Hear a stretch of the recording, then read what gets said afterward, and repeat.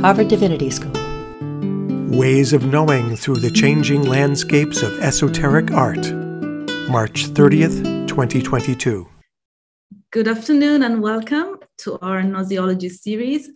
My name is Giovanna Parmigiani and I am the host of this series organized within the Transcendence and Transformation Initiative at the CSWR here at Harvard Divinity School.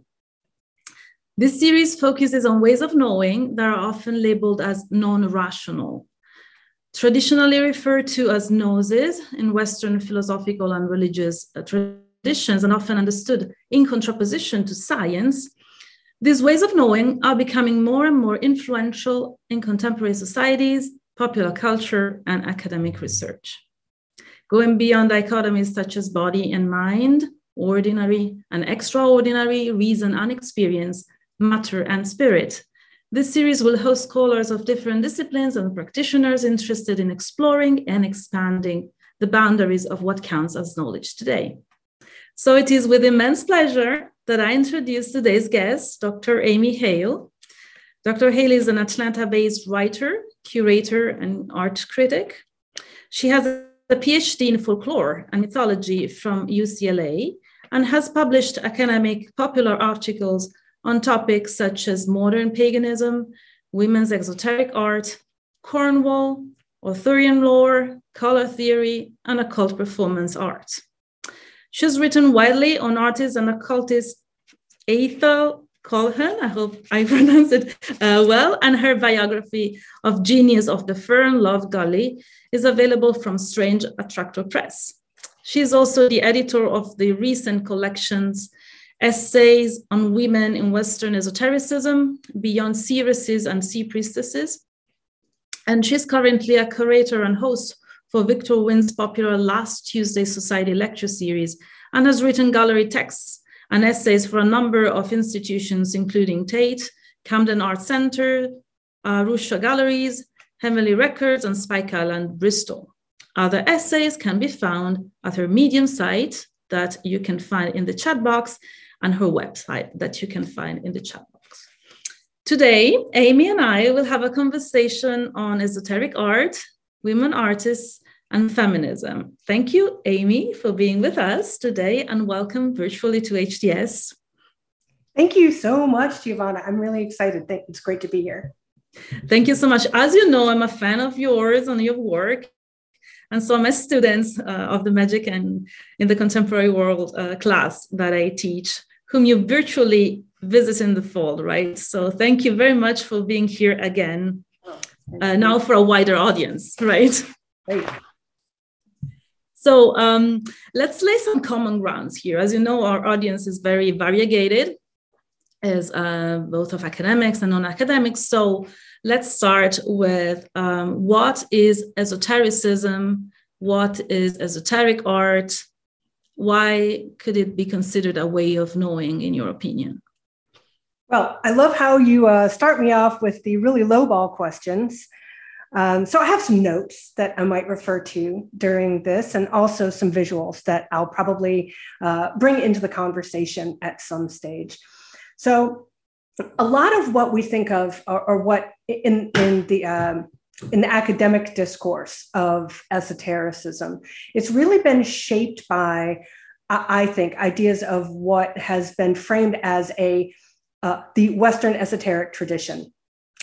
And there are a number of scholars, myself included, who are currently in the process of critiquing that and what we think of as esoteric practice, esoteric experience, even in some cases, esoteric belief. One of the earliest people within that academic framework to produce a definition was Antoine Febvre. And he's a French scholar who actually held a chair of esotericism at the Sorbonne. And I think his definition has actually held up pretty well. He had 6 different criteria that he used. And the first 4, for me, I think really resonate. So the first one is the doctrine of living correspondences and the idea that all things are connected with each other. He also uses the idea of living nature. So kind of some people might call it animism, itself kind of a difficult term, but the idea of an inspirited universe. Also, he refers to the use of imagination. So for some of you, think about visualization and the role of visualization in perhaps magical practice. And then finally, he refers to transmutation, or the idea of change, that we can actually use all four of these ideas together in various combinations to affect change. He refers to two other criteria of transmission and tradition. I kind of put those to one side. I think they're worth talking about in a lot of contexts, but for me, those four criteria are really hit at the center of what I use when I'm thinking about esotericism, because they cover such a broad variety of experience and practice. Wouter Hanegraaff has a different definition he uses. He talks about the idea of rejected knowledge, and he calls esotericism I think the dustbin of history. And I find that to be a little pejorative. It also means that it's he puts it more in dialogue with kind of major philosophical and intellectual movements in Europe. He tends to focus on Europe and European practice. So that's not a definition that I use personally. I'm actually interested more in change, ideas of change, transformation, an inspirited universe. But I think it's also worth noting that esotericism frequently has a kind of challenging or like a parallel relationship to what would be called official religiosity. So we have Christian esotericism, but that might sit in an uncomfortable position with what people might think of as official forms of Christianity. Of course, there are also relationships between esotericism and new religious movements. So I think those tend to feature a lot in the work that I do. So would you like me to talk a little bit about, where would you like me to go from there? Yes, about art, maybe esoteric art. And also, if I may, since, this is an occasion for all of us to get to know not only your work, but Hugh a little bit better, why did you start to be interested in esotericism and in esoteric art? Do you feel like telling us a little bit of your own experience? Sure. Yeah, I'll go into that before the other material. So I actually grew up around art and artists. My mother was an artist, and my father worked at the Detroit Institute. He worked for kind of like the city of Detroit, and he was an art buyer and programmer for the city of Detroit when I was young. So I always grew up in a very arts-focused household. And so I learned the vocabulary and structure of art and practice. I just grew up with it. It was in my house. I've always been interested in esotericism. A lot of my anthropological work has focused on paganism, on the occult, occult subcultures. So when I started working on the biography of Eiffel Colquhoun, when I was working in Cornwall, it was not an extension of my interest in art per se, but it really was, it was focusing on other intellectual and cultural themes that I was working with in my PhD and my work in Cornwall. Although having said that, having a PhD in folklore, you get a lot of background in aesthetics. There's a huge aesthetic component to that degree, certainly as I was interested in it. So while I was doing the biography, I just started becoming interested in other questions about how people perceive the art that they do in this context, what it does for them, what it does for the audience, what is the relationship between the audience and the artist in that context. And it took me to all sorts of other really interesting places. I started doing work with Barry William Hale, more about him certainly throughout this presentation. And then I started getting asked by galleries to work with their artists. And so I've kind of, it's transformed my life and career in ways that I had never anticipated, but in a way it also kind of feels like coming home, because it was something that has always been a part of my life. And now I get to do that even more intensely, and I love it. That's fantastic. And I well, you might want to tell us more throughout the conversation. Your background in ethnography might have played a role as well. Anyways, let's go in order. What is esoteric art for you? Why do you think it can be considered as a way of knowing? Okay, so if I can I might end up kind of bopping around my slides here a little bit. So I'm just going to pull this up a little bit for just to start giving some visual ideas about the range of esoteric art.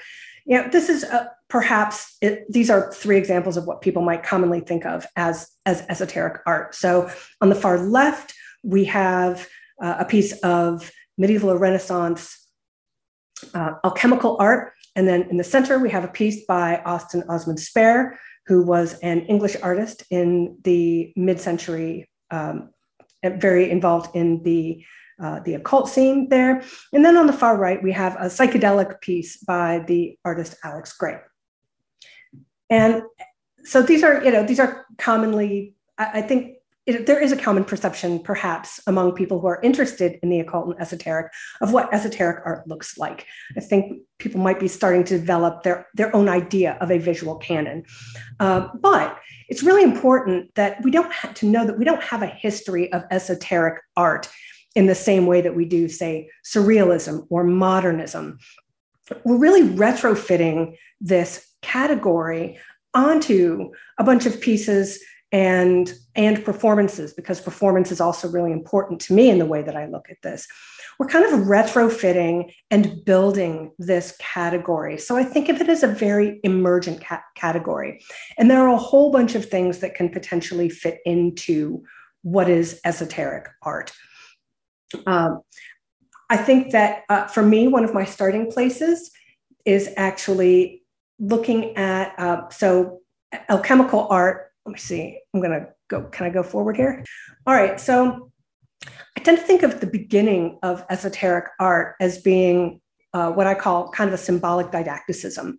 So back in the medieval and Renaissance period, when people had varying degrees of literacy, there were these books and encyclopedias of images that were to serve as allegories for specific teachings and ideas that artists might want to use in their work. So say if you wanted to communicate something about purity, you might have a particular figure, and artists would go to these dictionaries and they would look at these symbols. And so you had this highly symbolic idea of what esoteric art was. And so in some of our earliest esoteric art, and what a lot of people might think of as esoteric art today, we've got images like this piece on the right from an alchemical tradition, which was to teach about alchemy, but also about spiritual precepts having to do with alchemy. And then on the right, we have a Masonic tracing board from the third degree of the Masonic tradition. And these are very symbolic. And the idea is to transmit ideas about a very particular path. But esotericism and esoteric art I feel it's actually more about, the heart of it is about transformation. And so in this sense, obviously, we're talking about ideas that would lead a person or a seeker on a path to transformation.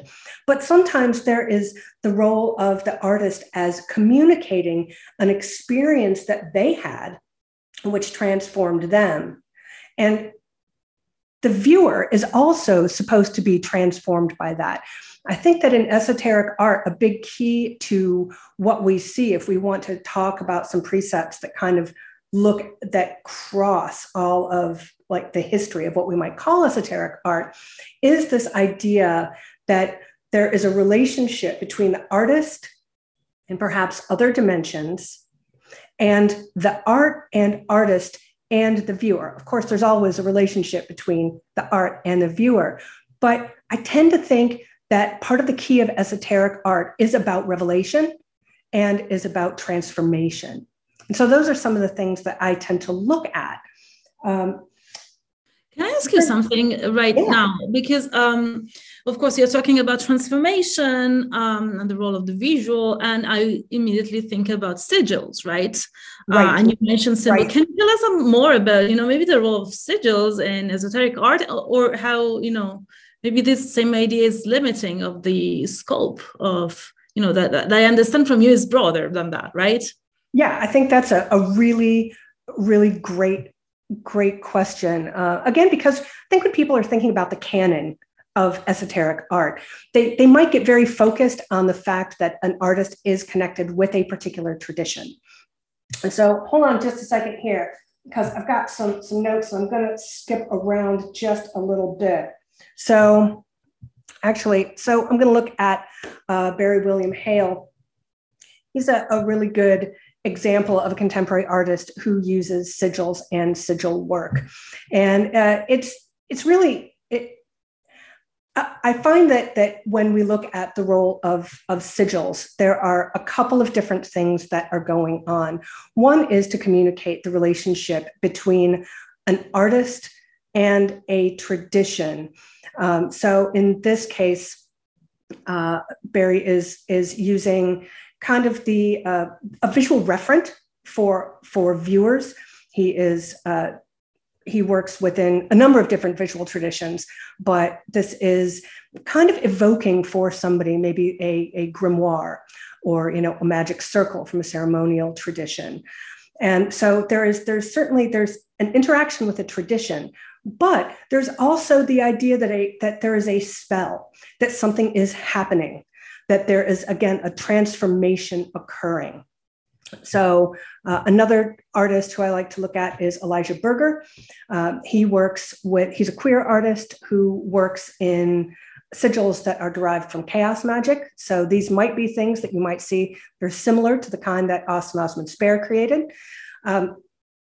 And so this is not only a reference to that tradition, and if you don't know what it is, it might look a little weird. There might be a little bit of a tension when you're looking at the piece, but it's also a spell. This is also a working. So both Elijah and Barry work with these traditions as spells. Yes, and I think we have to, maybe to explain to the audience what's a sigil, right? You see these little, symbols and letters, and these are magical practices. Do you want to say more maybe about this? Because maybe some of us cannot refer immediately to what a sigil is. Right? Sure. Because there are a number of different ways that sigils are created to represent particular magical ideas, entities, or spells. So traditionally, you might get a sigil, which would be an abstraction created in a very specific way. Won't get too much into that because we don't have time. That would represent perhaps a planetary energy, or an entity, or an angel. So those would be early forms of sigils. There might be alchemical symbols that might function as a sigil. A more contemporary sigil, which would be based on, again, Spare's method and the kind of thing that we're seeing in this particular piece, would be created for a specific idea or spell. It's a way that an artist or a magician would rearrange letters in order to create an idea that would be abstracted and then charged magically in order to send an intention out into the world. Thank you very much, Amy. That's why it's the go-to idea that scholars as us of magic and esotericism think when we think about esoteric art, sigils and symbols. But that's not the whole story, right? Right. And I think it's very important to me, since, as I said, there are so many different ways of looking at esoteric art, the history, the category of it, that one of the things that I want to do, especially with my focus on women's esoteric art, is kind of upend some of the history and the expectations, and even some of the categories that we might use to think of the development of esoteric art. So, for instance, I'm really interested in the role of spiritualism, the intersections of surrealism, and how these play into a history when we talk about the history of it. And a lot of the history of esoteric art actually we end up talking about the early history of abstraction, which I think is really, really fascinating, because so many people are focused on esoteric art in terms of symbols, in terms of traditions that they can identify with and that are perhaps coded. And a lot of these abstractions are also coded, but they're not representational. And so the relationship between abstraction and esotericism is really profound. It's a huge area of interest for art historians and scholars. And it's kind of reshaping how we think about not just esoteric art, but also women's relationship to esoteric art.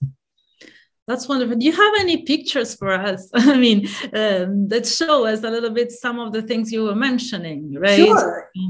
So that you have some visual example and aids in order to, yes, thanks. Yes, I know I can kind of, because I do have a lot. So if we want to look at spiritualism, I think one of the earliest examples of esoteric art, when we start talking about the modern era, is actually the work that comes out of spiritualism. Spiritualism has always had a really rich visual tradition. It happens to be, I think, in my view, the earliest way that we start seeing abstraction in esoteric art. It happens very, very early. It actually happens we start seeing spiritualist abstractions in the early 19th century. I think I thought I had a Georgiana Houghton's work in here. Nope, but I do not. So we'll look at Hilma af Klint. We'll look at some Georgiana Houghton a little bit later on. Hilma af Klint was she was a spiritualist, primarily motivated by the spiritualist tradition. She was also interested in theosophy and Rosicrucianism. And she produced these incredible pieces of art decades before what we consider to be the beginning of abstraction. So haven't talked much about symbolism. Symbolism is, I think, really, could be wrong, but I think it's really the first time that we get the conscious blending of the occult subculture that was emerging in the 19th century with an art movement. So symbolism is a response to Impressionism that comes out of France. It's very impactful on occult performance art and ritual that emerges in the 20th century. The symbolists were really about the ideal. They're Neoplatonists, and they wanted to communicate these kind of mythic archetypal ideals to really elevate the human soul. So I think this is a beautiful piece by Jean Davy, which looks at some of the myth, the idea of myth that was really permeating a lot of the art that they did. Theosophy had a huge impact on modern art, particularly abstract art. So the thought forms of Annie Besant and Ledbetter, this was an early 20th century book that posited the idea that your thoughts had a material substance that could be seen by psychics, and that they were color-coded. So, if you were thinking something bad, a psychic could see it. It's hanging out above your head.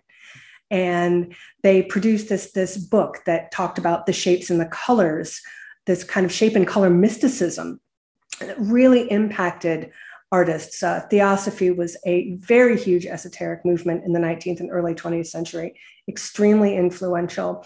And so on the right, we have a piece by Kandinsky, who's often thought of as the father of abstract art. And you can see kind of some of the similarities between that book cover and the piece that he created. A lot of people don't realize that Mondrian was also very impacted by Theosophy. He was also very interested in the idea of the ideal. And so one of the things he was trying to paint was the structure of the universe. He thought that he was trying to communicate this mystical ideal of color and shape as being the building blocks of the universe. So again, very early kind of esoteric abstractions. Georgiana Houghton, that was, I'm going to stop there with that. I do want to talk a little bit about surrealism. I'll be talking a little bit more about that later. Surrealism had a lot of intersections with esotericism. The idea of automatic writing and painting, initially just writing, painting came later in the Surrealist movement.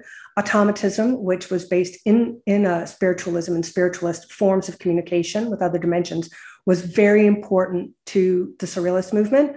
The key to the Surrealist movement was actually getting in contact with your subconscious and your subconscious mind, and producing art that overrode your conscious mind and overrode those the logic, overrode your rationality, and produced paintings that had a wider significance, or maybe which were coming from other spirits or other dimensions.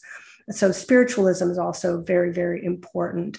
In the mid-century, we start to also see kind of a divergence with, I think, a particularly women's direction in esoteric art. But we can get on to that in maybe a minute. I'll let you look at this and. No, that's wonderful. Thank you for bringing us through, these brief art history, history of esoteric art, really, and for showing us these images. I was interested in knowing more about what do you think about the relationship between esoteric art and feminist art, because some of the focus of your research are women artists, and I will ask you questions from the audience that I see they're interested also in your work on women and in the feminist perspective that you are bringing to this. Sure. So there has been, as I kind of keep saying, the role of women in esoteric art is significant. And I think that it's in many ways it's got its own trajectory. It's got a very particular trajectory.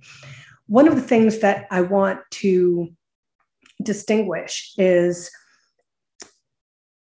the role of the idea of a feminine way of knowing, which I think was really critical to early esoteric art and feminist art. So the first kind of relies on these very essentialist ideas about women, and particularly their spiritual capacities as mediums. And it was very positively valued, but whether or not it was, we would call that explicitly feminist, that's kind of a hard call. I would imagine that a lot of the early women esoteric artists would not have considered themselves to be feminist. However, that idea that women were perhaps more in tune with nature, more in tune with the spirit world, less rational, if we're going to talk about ways of knowing, that played such an important role in early esoteric art. And it actually empowered women to do really radical things. So this Georgiana Houghton piece, for instance, she attributed this to Correggio, who, she believed that she was being inhabited by the guide of a Renaissance artist, which is interesting because it kind of then connects her to an artistic tradition. But of course, this isn't mine. I totally did not do this. I'm not innovative. There's no ego here. This was somebody else's work. And we see this in Georgiana Houghton. We see this in Hilma af Klint. I'm going to get to her in a minute. So we see this over and over where the idea, the positioning of women and this feminist and this woman's way of knowing actually allows them to take chances and allows them to be really innovative in an artistic context. Now, later on, Ethel Colquhoun, it's funny, I'm actually not showing a lot of her work today. Ethel Colquhoun was remarkably feminist. Would she have called herself a feminist? Really good question. I call her a feminist, absolutely, because her interest in the divine the divine feminine and her ideas about women's equality were paramount to everything she created. So, was she a feminist? I think that she absolutely was. But we start seeing more engagement with feminist theory in esoteric art with conversations about the divine feminine, with ideas of the goddess. Very importantly, conversations about the witch. And as we start seeing witchcraft emerging as a new religious movement, and people like Rosalie Norton, who identify themselves as witches, we start seeing the witch emerging as a very important feminist figure in esoteric art. So I want to look a little bit, Monica Sue was very influenced by Maria Gimbutas and ideas of the divine feminine. She was really interested in the idea of the woman as the goddess in landscape. So we see quite a bit of that here, where she's doing kind of this cross-cultural vision of the earth, the different ways that the earth and the care of the earth is really important in our understanding of women as representing the earth and the nurturing qualities of the earth. In the 1980s, we also have this really interesting group, the neo-naturists, who intersected with kind of the new romantic movement. They did performances in various spots in London. They would do performances at nightclubs, very invested in ideas of women, earth, and ritual, and again, ideas of fertility, which were very important to feminist art as it was emerging in the 1980s, that also engaged with esotericism in a way that we might not see male artists do.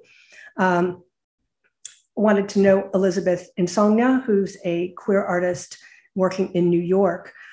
She's very interested in the role of the divine feminine in the experience of the audience.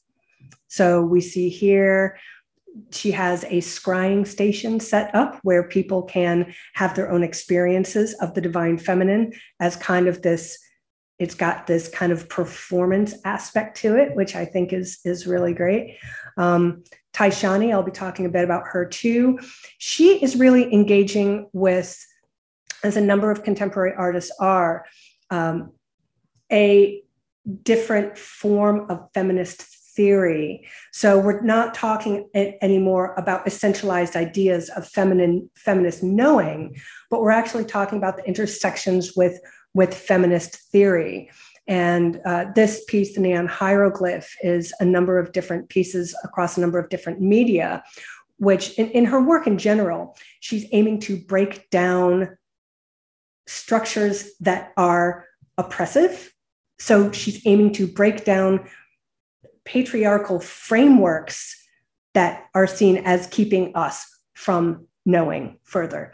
So this is a project based around a feminist history of psychedelia, and particularly around a mythic history of ergot, which is a it's the base form of LSD. It is something that is found on rye bread, and there are all of these great stories, many of them Italian. So Giovanna, perhaps you're familiar with some of these ideas of whole towns kind of tripping. And she has a particularly interesting revolutionary consciousness in her work around those stories, which is very feminist in orientation. So that's kind of a bit of a ride through how I make those distinctions between this feminist, this essentialized woman's way of knowing or feminine way of knowing, and the intersections of esoteric art with feminist thought, which is what we're seeing now, more of a move out of ideas of essentialism and essentialist, the idea of an essential woman or an essential feminine, and using feminist thought to really communicate very different things about structure, about time, about history, about story. That was fantastic. Thank you so much, Amy, for letting us understand the development of what you're studying by giving it the complexity that it deserves, actually. And so thank you for all the textures that you're offering us in order to better understand what's at stake here. I have a couple of questions. Sorry? I know we're having a bit of a romp, but I have so much great stuff that I want to share with everybody. That's true. But, I think there are a couple of questions from the audience that might be relevant to some of the things that you just said. So one is from Amanda, who is asking, are there examples of women artists, maybe Remedios Varo, Hilma af Klint, who are actually in Western mystery tradition based / esoteric initiatory orders? And if so, and this is a question, was their work taken seriously within that context? And the other question, which I think is, might be also linked to this one, is from Andrew. I get the impression that women artists working in esoteric art were more collaborative with each other than men, who are regarded as solitary in a studio. For example, the early Hilma af Klint and her friends, and Remedios Varo and Eleonora Carrington. Am I right in my impression?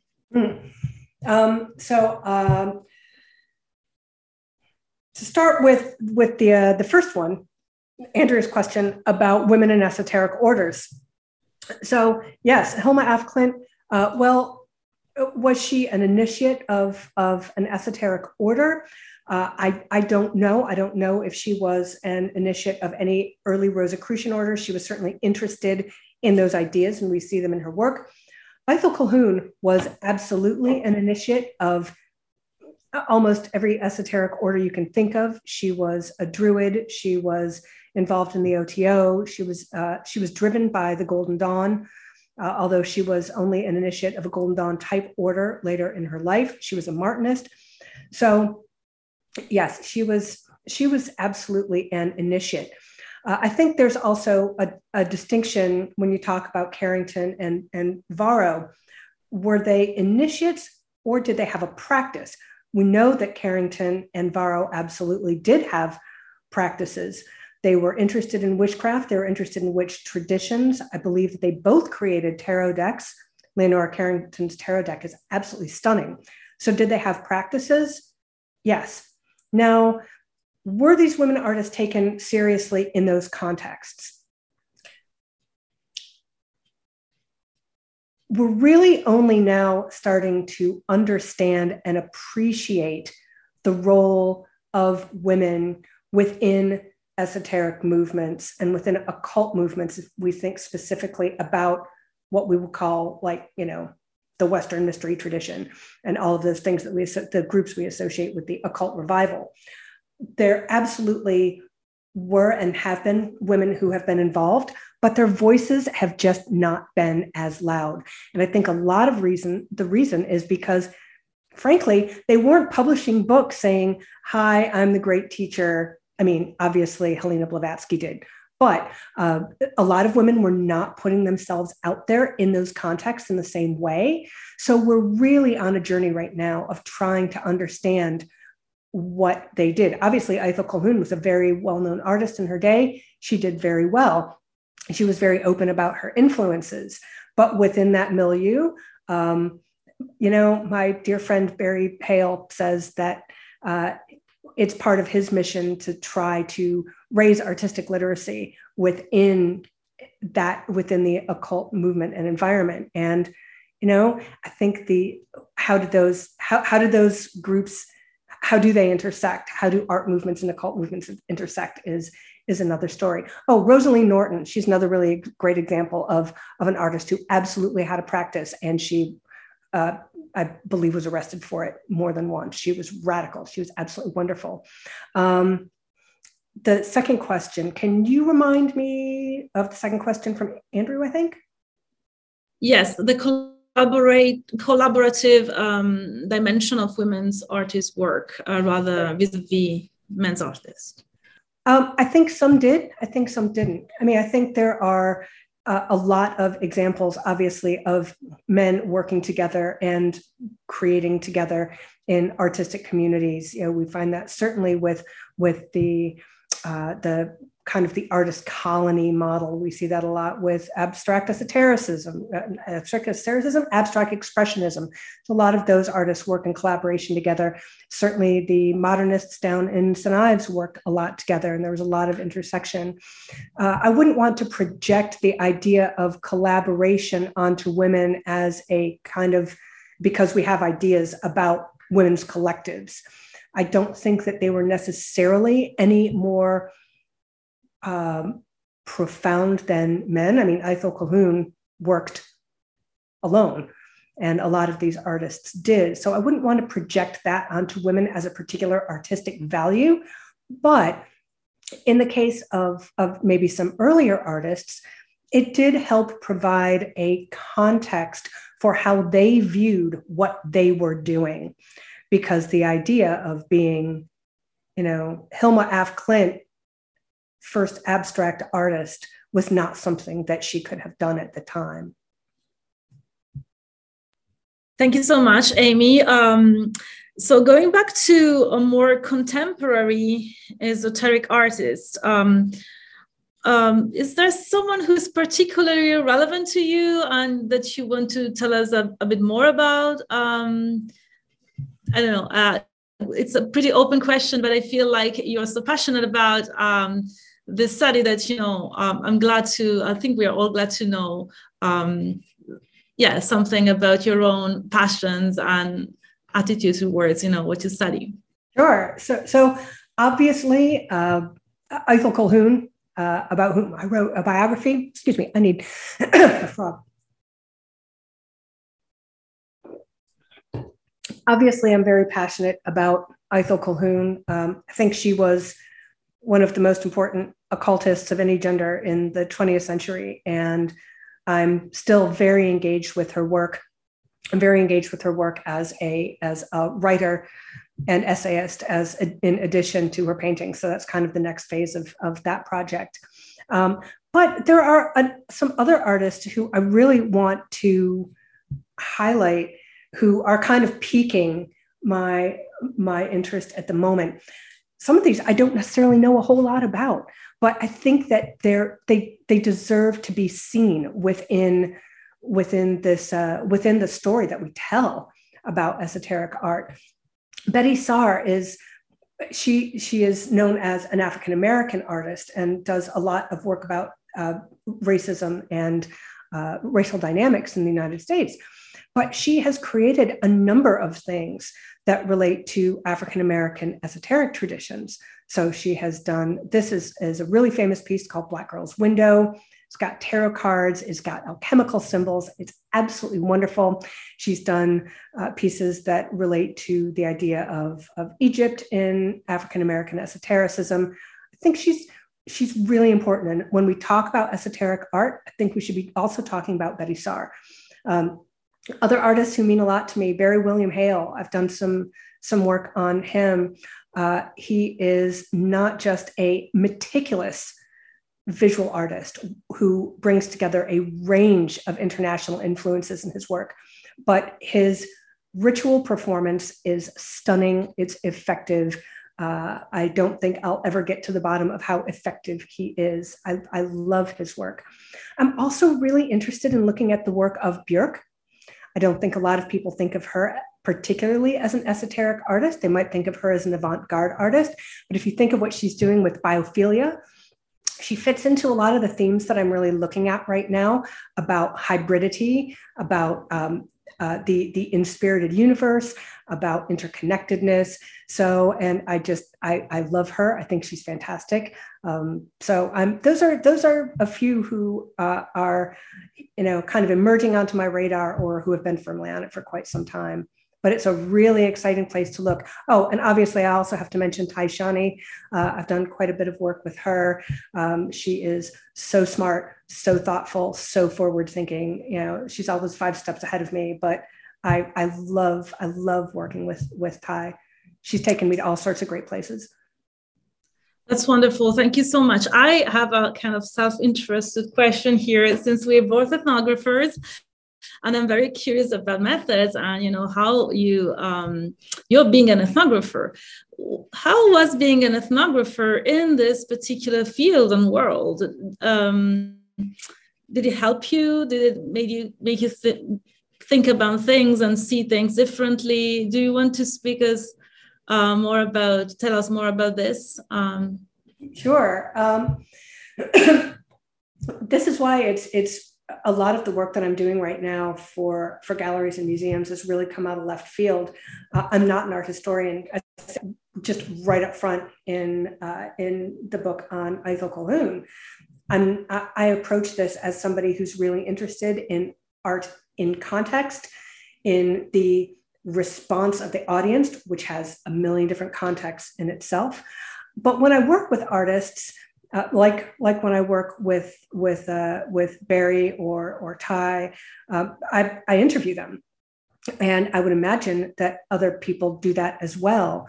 But I feel that it's not so much that I want to impose their view on their art, because I believe that art is obviously co-created in any given moment.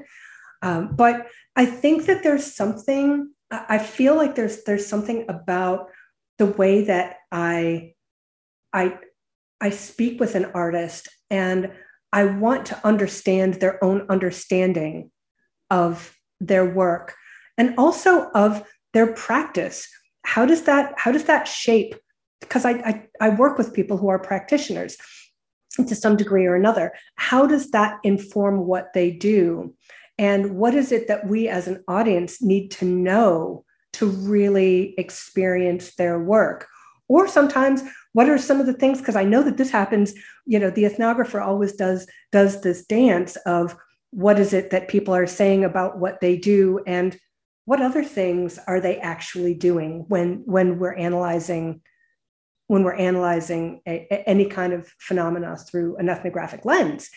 And sometimes the feedback that I offer the artist in conversation can be surprising to them as well. So yeah, I think it's a slightly different voice that I write with than a lot of art historians, and perhaps people find that refreshing. I don't know. No, very much. And I'm very curious about the aspect of transformation that you were mentioning, and how this actually emerges from the conversations/interviews that you have the chance to do with your interlocutors, artists. And is transformation an explicit dimension of their expressive needs or, intents? Did you find that as, explicitly mentioned? So I think I feel like it is. I think some artists I've worked with are more explicit about that than others. Certainly for Aithel Colquhoun, who sadly she passed on long before I started writing about her, but she was very interested in transformation, and she wanted people to use, especially later on in her life, she wanted people to engage with her art in a way that would spiritually transform them. For some artists, when I've worked with, say, for instance, Barry Hale, he is very clear that these are operations, these are magical. He works with magical concepts, spell work. That may not be the right word for him. He'll tell me later if it's not. But he performs magical operations with his work. So there is very clearly an intent for transformation, both for him and this kind of empirical sense of, I'm doing an operation. If it's done properly, then there will be an effect. Some of the other more feminist artists I work with who are doing things perhaps more conceptually, I tend to think that they're transforming, perhaps their idea is to transform how we think and experience things like time and bodies and structure, and maybe hoping that we can have a slightly different view of the future going forward, which I think is kind of something we all sort of need right now. So yeah, I think it's key. I think it's actually critical to the esoteric art experience. And I see a political dimension in all this. It might be me, just my gaze, since I'm interested in women, religion and politics. But there's this transformation to me, especially in the feminist artists that we were mentioning, might lead towards, more kind of political or, socially engaged way to think about art as well. Am I correct? Absolutely. I'm really interested in how people use, how contemporary artists in particular, both male and female, use the idea of the witch to talk about ideas of collectivity. I really, really want to write about that at some stage, because Taishani does it. Another artist I've worked with in Wales, Jonna Bell, does this. We often think of the witch as kind of a lone figure, but of course the coven has meaning. The coven has a lot of meaning, and the coven can get together to change things. And so when artists use the witch as this icon of radical collectivity, and in Taishani's case, for this very communist ideal of redistribution and of justice, I love that. I love that. And witchcraft does great things in contemporary esoteric art. It really does. That's fascinating. Thank you so much. I really hope you will write about this specifically in the future. I think it's very fascinating. I have a few questions from the audience, very many, so I try to give some space to our audience. Yeah, let's do that, because I know we've only got a few minutes left, so let's go for it. Are there any female artists that represent notions of the spiritual battle of mental illness? I would say that probably a lot, yes. It's not an area that I work with specifically, so I can't speak to that idea. I think that there would be a question about what the esoteric reframing of mental illness is within this context, because that's such a wide range of, that's such a wide topic. But I haven't actually investigated that. I expect that will also be an emerging theme. So thank you for bringing it up.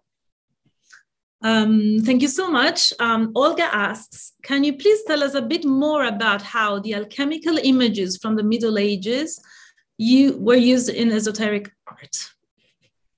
Sure. That is a lot of artists, I think specifically we see it in the Surrealists, kind of reclaimed or used or were fascinated by alchemical art because it's wacky. I mean, it's wacky, it's highly symbolic, and it really fit into the idea of dream imagery and subconscious imagery that was so important to the Surrealists. So we see a lot of Surrealists who use, like Max Ernst is a really great example, who uses alchemical imagery.